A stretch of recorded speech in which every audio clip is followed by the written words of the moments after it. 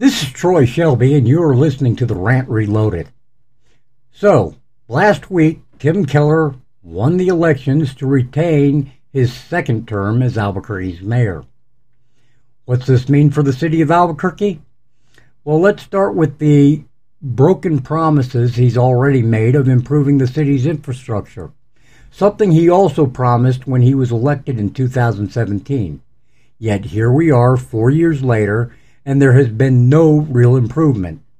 But there has been plenty of wasted money, such as the money spent on the art project, just so buses could have their own lane going up and down Central, which was a bust, by the way. A lot of businesses got hurt because they lost parking.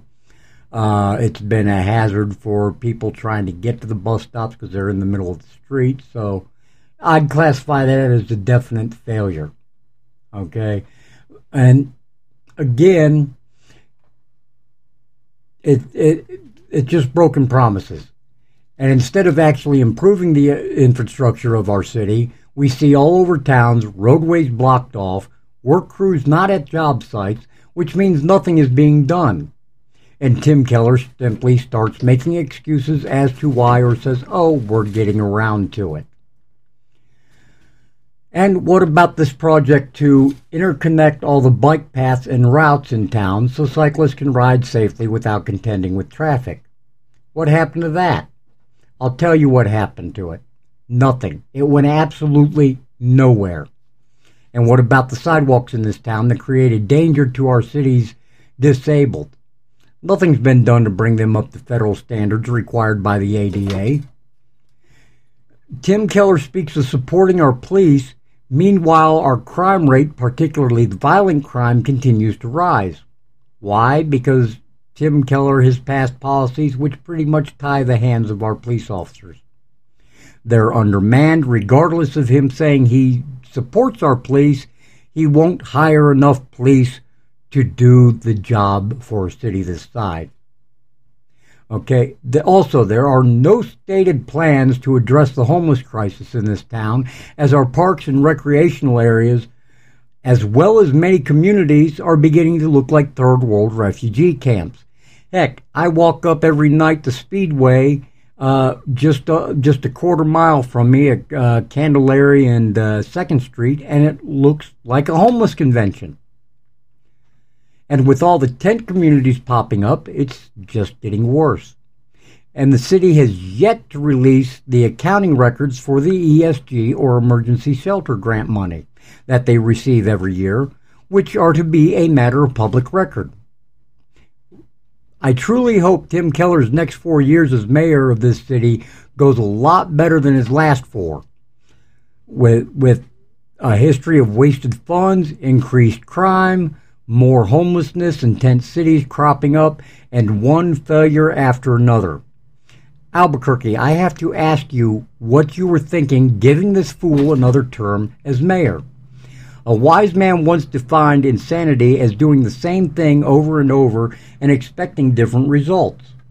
Well, by that definition, the people of Albuquerque are freaking insane.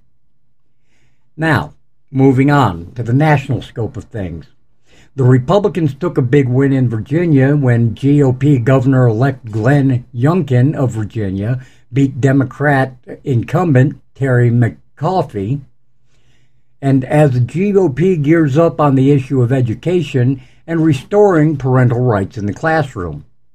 Parental rights in the classroom is something Democrats have tried for years to eliminate, making it clear that in their opinion, parents should not involve themselves in what is taught in the classroom, opening the door for their agenda of social engineering by indoctrination of our nation's children to the leftist agenda, something which the GOP has vocally voiced objection to, instead stating that parents should take an active part in their children's education, further adding that parents should have input on their child's school curriculum.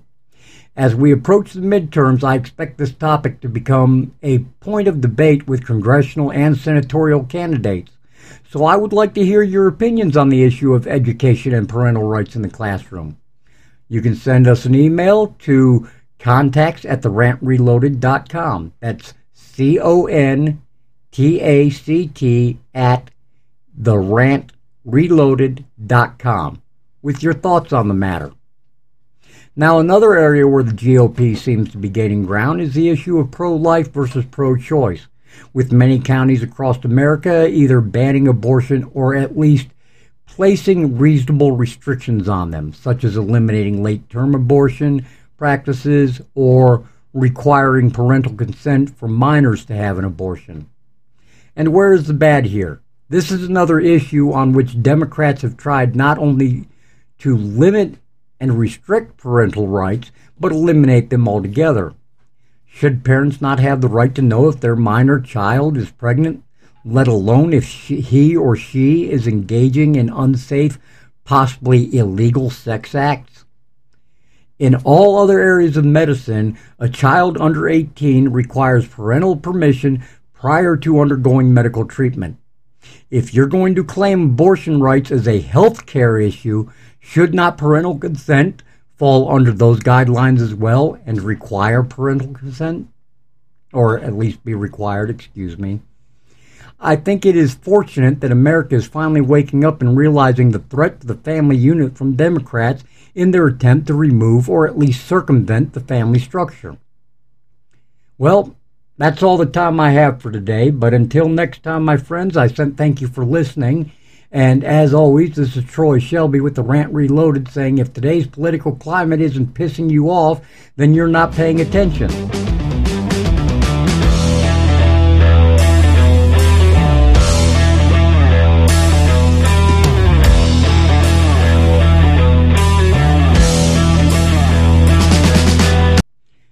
You can catch a new episode of The Rant Reloaded every Wednesday afternoon on Spotify and Facebook or at our website, therantreloaded.com. Simply go to Spotify or Facebook and enter into your search bar, The Rant Reloaded. We look forward to hearing from you, and if you have any comments on today's broadcast, please feel free to use the email that I mentioned earlier. Again, take care, and God bless.